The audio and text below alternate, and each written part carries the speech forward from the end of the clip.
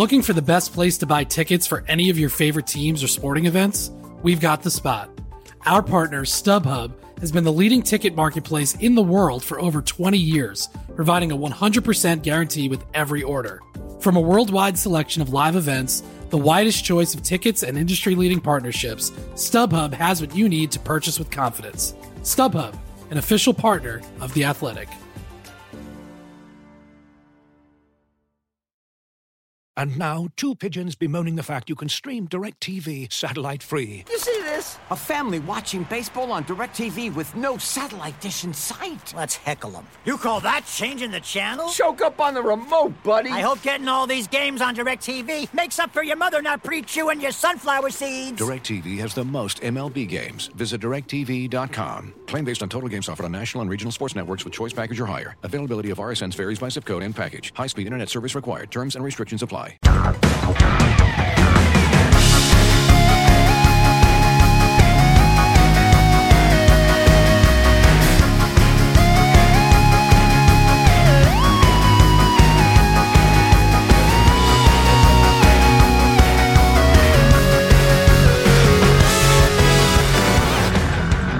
Hello to the Front and Nationwide podcast. This is the Athletics dedicated Columbus Blue Jackets podcast. The season is underway. The Blue Jackets are 1-0, and we're here to talk about it. Aaron Portzline with The Athletic, joined by Allison Lucan from The Athletic. Hello. And Tom Reed, munching pretzels for The Athletic. Tom, you there? Yeah. Oh, fantastic. Fantastic. The Blue Jackets are underway. A 3-2 overtime win last night over the Detroit Red Wings. Easy for me to say, Red Wings. Artemi Panarin with the overtime game winner. He had 2 points, sort of picked up where he left off last season. And the Blue Jackets were kind of okay. I thought they kind of played a sloppy game. I thought the Brandon Dubinsky line was really, really good, stabilizing for them at key times when the game started to drift away from them. I felt I don't know if you guys picked up on this from the TV, but it sure looked like they felt early on like they could run the building, and they tried to almost put on a show, I thought, and then they kind of lost their grip on it there for a while. And it was the Dubinsky line with Jenner on his left and Anderson on the right that really sort of kept grabbing the game and bringing it back to Columbus's side. A really good sign. If you're a Blue Jackets fan who was wondering what Brandon Dubinsky was going to look like this season after obviously difficult season in 2017-18. He looked really good throughout the preseason. I thought the level went even a step or two higher last night. He looked really, really good. Dominated in the faceoff circle, was engaged physically, was at net front all the time, and really set a tone for that line. And that line, I thought, set a tone that they needed to have set as a team in that game last night against I think most would agree, an opponent that they should be able to handle. So what did you guys take away from that? Allison, you put up an interesting chart today, which really showed how the Dubinsky line carried play while they were out there. Analytically, certainly it was there, including that, but beyond that, what did you see from that trio last night? Yeah, that was a trio I did not expect to be as dominant as they were, open and honest. That was a line that I thought would just kind of be more of a grindy line in terms of the not producing kind of line.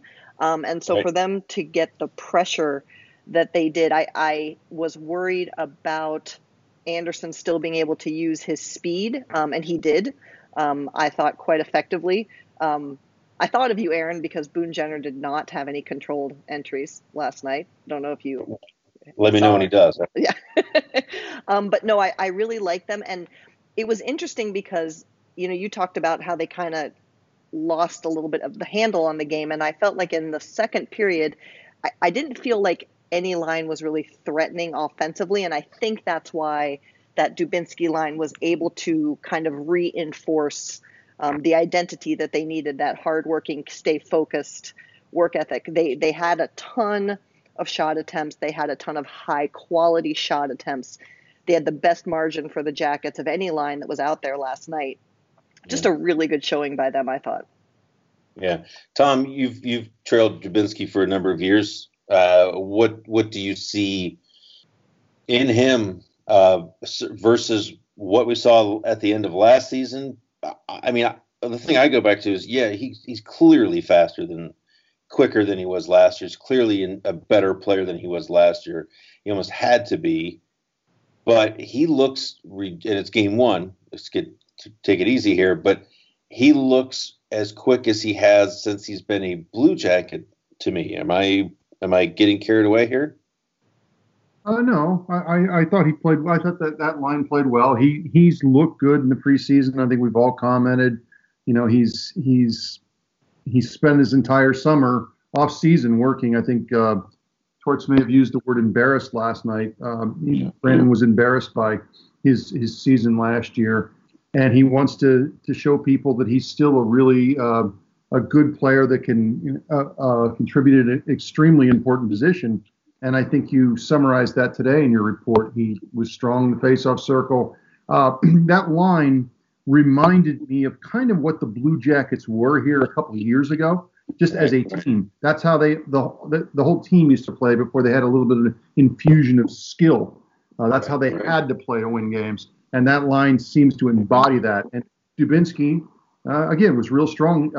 Think about the goal that he was part of, just getting up in the play. That play started in the defensive end with a turnover. He gets up the ice, goes right to the net.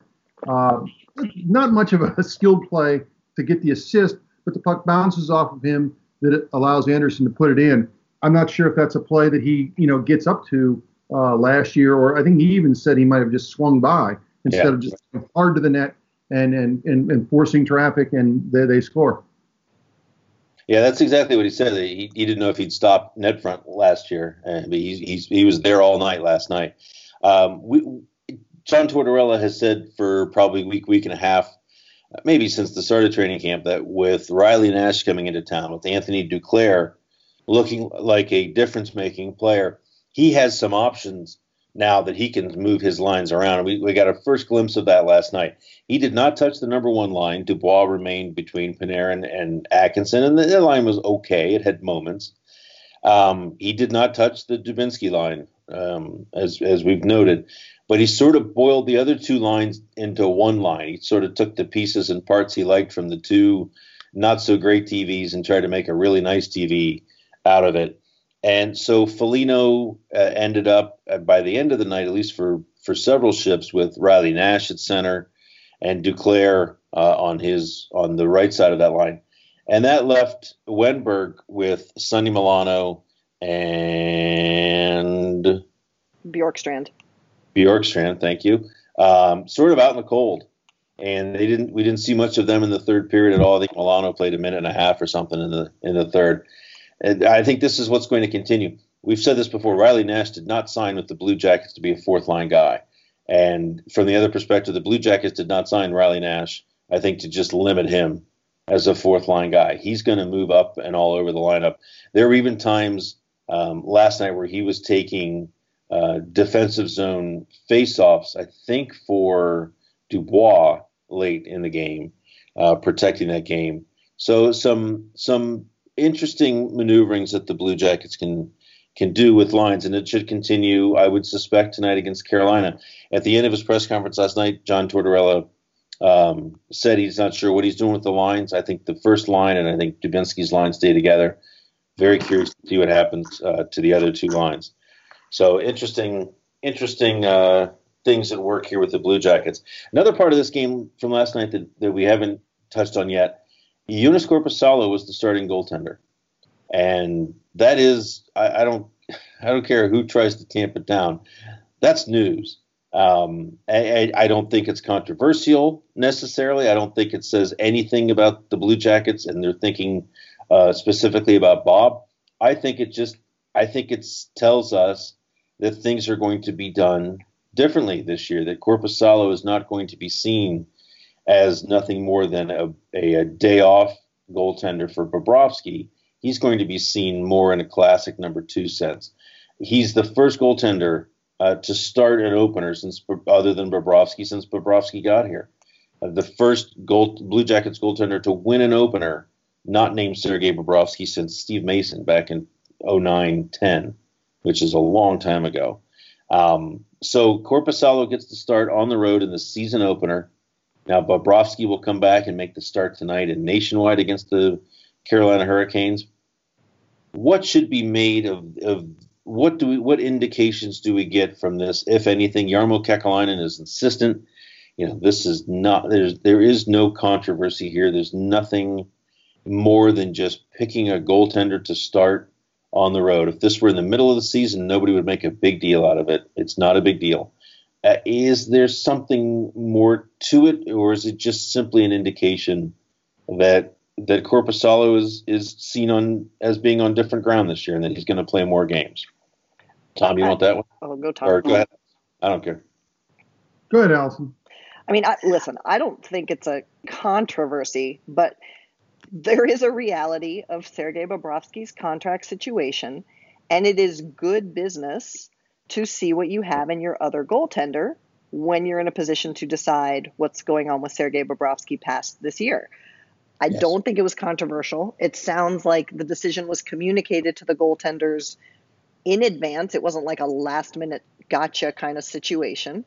And I have liked Korpisalo in the preseason. I've liked him off the ice. I think he does sound more confident, more kind of settled in, if you will.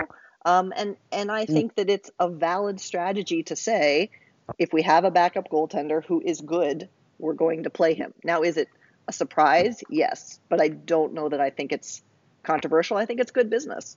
Yeah, it's. I think you can't get away from the facts, as Aaron laid them out, that no one other than Sergei Bobrovsky had started the season for these guys. It's just, that's the way it is. You almost always start with your best goaltender. The Capitals played back-to-back games. You'll remember last year, Philip Grubauer was the guy that started against the Blue Jackets, and then the Capitals go on to win the series with the Stanley Cup with Braden Holtby. Guess who started the first two games for the Capitals in back-to-back situations this year? Huh. So I mean, it is a bit of news. And again, I agree with Jarmo. I wrote this the other day. If this was happening in Game 3 and Game 4, nobody would bat an eye, because it does make sense. You want to start. It was a non-divisional game against a very weak opponent last night. And Corpy, we've written this, we've heard it. Tortorella has said it. Korpisalo is going to get more of a look this year. And so whether it's a controversy or not, this is a story, and some fans don't want to hear it. It's going to be over the season all year. This in Panarin's contract, Bobrovsky's contract. It's going to hold over the season. Sometimes it may not necessarily apply, but sometimes it will. And you just can't escape it. I'm sorry. It's not necessarily anything we want to write about, but it's just fact. Yeah. The other thing that's at work here that I've been told in the last 48 hours or so is that Manny Legacy, the goaltending coach who replaced Ian Clark, has, this should be to no one's surprise, a significant say in who the goaltender is. And so it's his call that Korpisalo went in the opening night. I think we're all smart enough to say that the goaltending coach picks the starter to the extent that the head coach agrees. You know what I'm saying? Yes. Yes. And I don't think that's unique to here. I think that's sort of everywhere. And I do think there's a little bit of John Tortorella deep down that would love for Joonas Korpisalo to have a great year this year. Obviously, he wants everyone on his team. He wants this team to succeed. But I think he would be really delighted to see the so-called backup goaltender really give a push to the guy who's in a difficult contract negotiation, if for no other reason than it means that the future's bright and they've got somebody that they can rely upon. But I think it's interesting how much of that stuff goes into this. I would say this, and I agree with every word you just said. I would say this, though, too. I think that I think Torts has always been an advocate of Korpisalo, because they were worried about this backup situation. You remember a couple of years ago, they weren't sure was Anton Forsberg who was going to really grab that backup goalie spot and be able to play once every couple of weeks. And he's kind of made that his job. And I think that I think Torts is a fan of Korpisalo. He likes the fact that there were nights where Corpy could go up and give up 5 goals, but he wasn't going to give up the 6th goal. And they would ways to win. I think of the game last year in Boston. It's just a crazy game. And he was able to hold it together. We've seen him do that the last couple of years, where he gives up goals and still manages to play well enough for them to win. And that's so important in this game. And you're right. I mean, this is his 4th NHL season. He wants to prove he's in a contract year as well. Yeah. So the Blue Jackets played obviously without Seth Jones last night. Zach Werenski, 28 minutes, 27 seconds. I'm going to check that, but I think those are the numbers if I commit to memory. The highest numbers of his career. Now, it was an overtime game. He played a little bit in the OT. But wow. He played one preseason game. He missed a lot of training camp, a lot of the really heavy drills because he was recuperating from the shoulder surgery. And here's a nice 28-minute opener for you. And I love Tortorella after the game. Like, he's 21 years old. Like, you think he's going to say he's tired? You think he's going to get tired? But I think we learned quite a bit last night about the back end for the Blue Jackets as well. That Werenski's going to eat heavy minutes with Jones out. He's got him paired with Savard. I thought they looked pretty decent last night. The second pair, Nudavara and Murray. Murray played a lot last night as well, and they looked I thought pretty good. Not sure there's a ton of trust there for the third pair, and I wonder how big of a concern that might be. I'll tell you what, when that third period got going, much like Panarin just kind of sat on the power play and was there the whole the overtime and was there the whole time. I felt like Zach Werenski was on the ice for the first 10 minutes of the third period. He was just omnipresent. And just it puts last season for me in stark contrast, because we thought he was good last year when he was hurt. And now we're being reminded what Zach Werenski can do. Really liked his game, really liked the second pair. We knew Nudavara and Murray clicked well, and I think they fell right back in line there. The third pairing is a concern, and for me, the bigger concern was Karlsson. I didn't see as much worrisome things from Kukan. That's with a K, not an L. But I think Karlsson is still finding his way, and I am curious to watch how much time they give him to see if he can settle in, or do they put Clendening in, see what he can do. That third pair is a question right now for sure. Yeah, they gave the first goal. Kukan turns the puck over in the corner. I mean, he was under some pressure, but he didn't exactly get back on it quickly. And then, boy, there was a play, and I don't think it was the second or third period, where Karlsson just got blown by. Yes. They ended up not scoring on the Wings didn't score, but I think you're going to see, until Seth Jones gets back, a repeat of the first and second lines are going to play, or pairings are going to play a ton.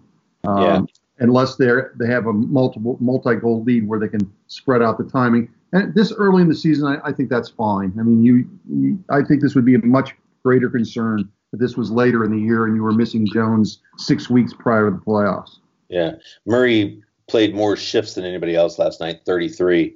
Werenski played more minutes than anybody else. A lot of that was power play time. Incredibly, Werenski had 13 shot attempts last night, 7 on goal. So the kid's got his arm back. That's a good sign. He's shooting.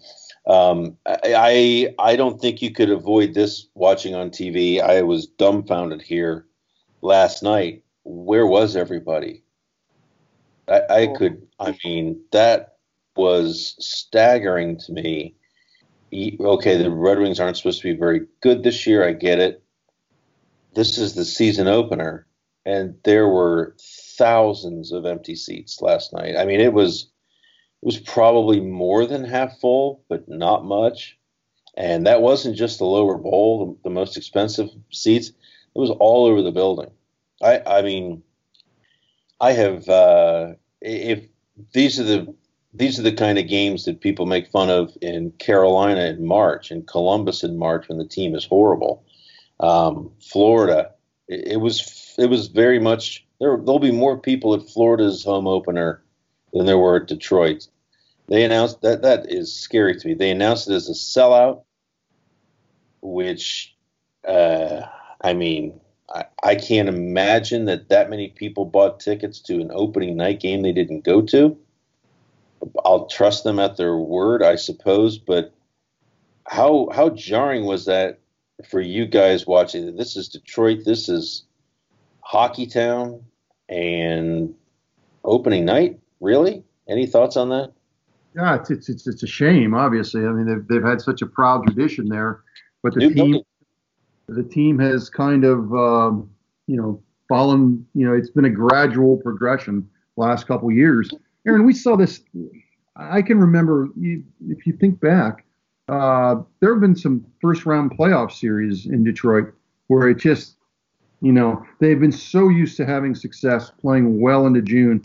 I don't know this team. And when you look at the team, what captures your imagination about this team? Do they have, and I granted Artemi Panarin's a top 10, 15 player in the league, but they don't have, there's just, Dylan Larkin's a nice player, but who are you going to watch there? I mean, right. who are you really going to watch on that team? I mean, Jimmy Howard, again, nice goalie, but I think that's part of it. This is a fan base that's extremely used to winning. Let's be honest, it's kind of a depressed area now. I don't know if you just, I don't know. It's just, I think, and it's also a new arena. I think sometimes it takes a while in some sports. Once you switch arenas from this famous old arena, as much as a lot of people wanted to call it a dump, to kind of get used to this new arena. The first year they had it, the team was lousy. The team's going to probably be lousy again this year. Yeah. So it's when they're good, Hockey Town.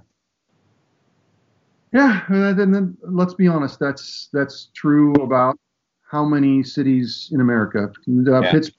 Pittsburgh. We all think of Pittsburgh as a great hockey city, and we also all remember when they were really bad here a few years ago. How there was nobody there. I mean, there's probably only 3 or 4 teams in the league that probably draw. And I get it. We're talking about the opening game, but right. That's in a lot of cities. That's the case. So it's Detroit's turn to go through it.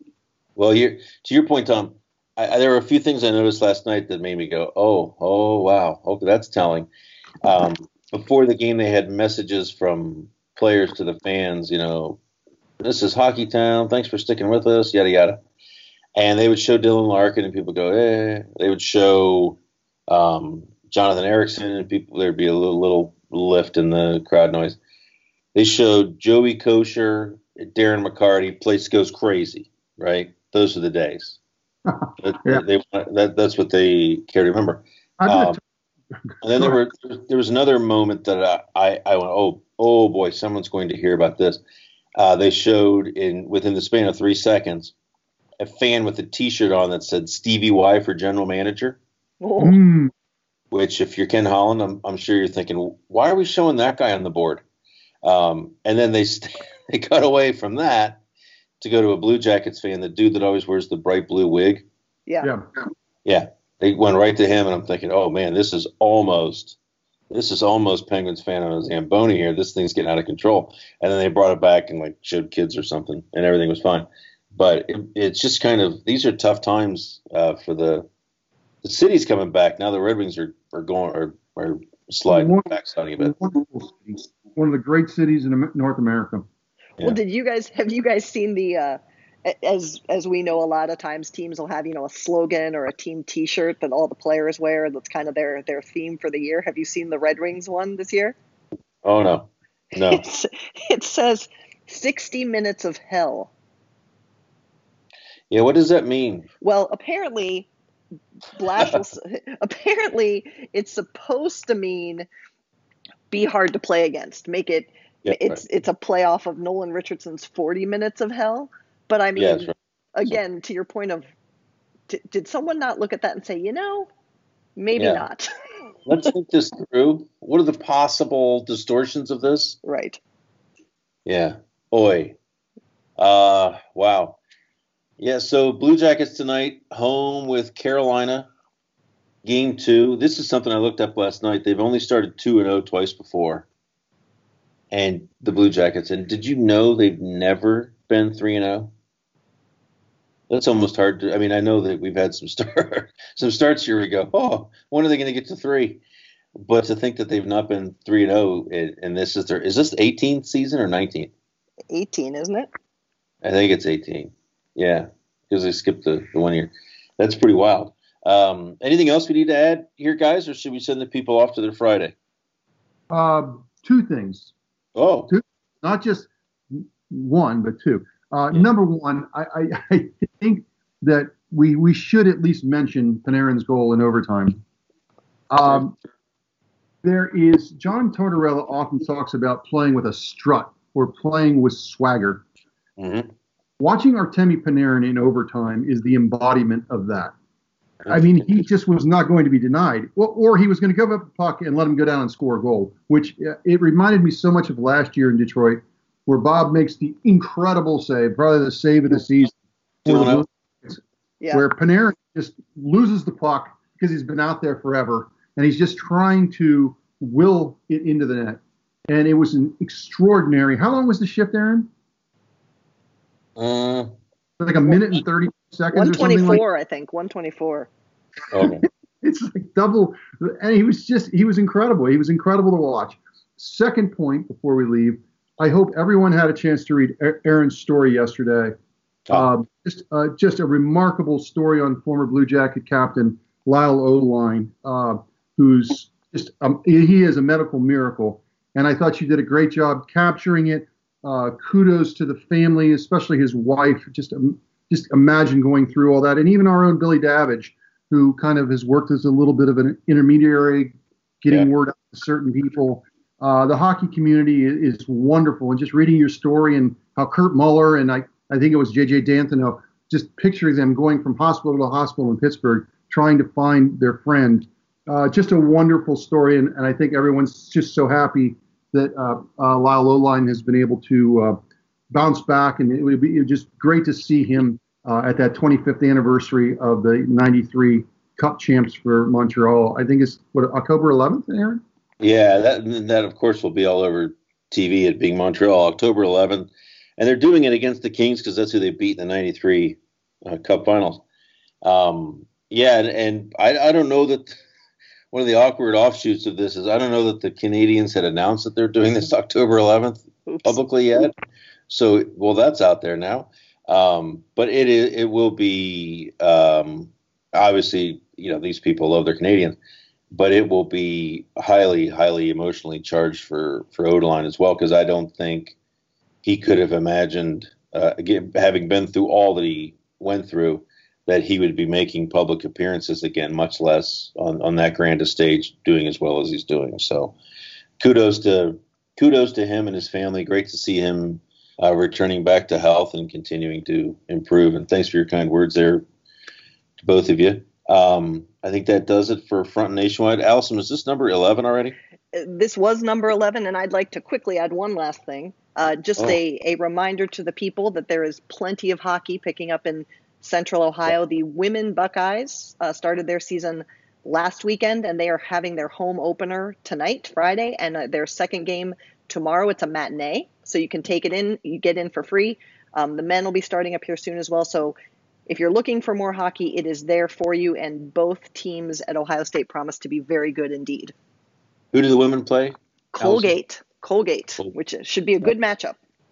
Yeah, awesome. Okay. Well, thanks for listening, everybody. And if you're listening to this and would like to be a subscriber to The Athletic, by all means, theathletic.com/front and nationwide. That's a 7-day free trial and a significant discount over the price of a subscription. That's theathletic.com/front and nationwide, AND nationwide. Thanks to David Cook for our intro music and our outro music, as they say. And we will talk to you folks again on Tuesday. Thanks for listening.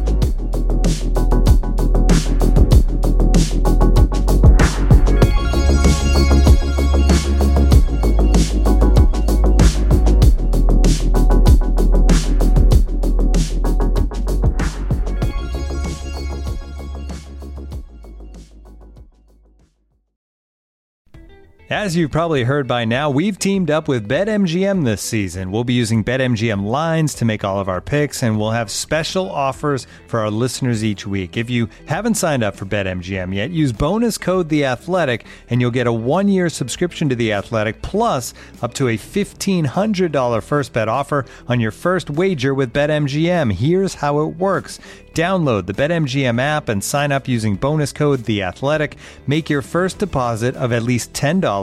Place your first bet on any game and claim your voucher for a 1-year subscription to The Athletic. See BetMGM.com for terms. U.S. promotional offers not available in D.C., Mississippi, New York, Nevada, Ontario, or Puerto Rico. Gambling problem? Call 1-800-GAMBLER. Available in the U.S. Call 877-8-HOPE-NY or text HOPE-NY 467-369 in New York. Call 1-800-NEXT-STEP in Arizona. 1-800-327-5050 in Massachusetts. 1-800-BETS-OFF in Iowa. 1-800-270-7117 for confidential help in Michigan. 1-800-981-0023 in Puerto Rico. First bet offer for new customers only in partnership with Kansas Crossing Casino and Hotel. Don't forget, if you haven't signed up for BetMGM yet, use bonus code THEATHLETIC, and you'll get a 1-year subscription to The Athletic, plus up to a $1,500 first bet offer on your first wager.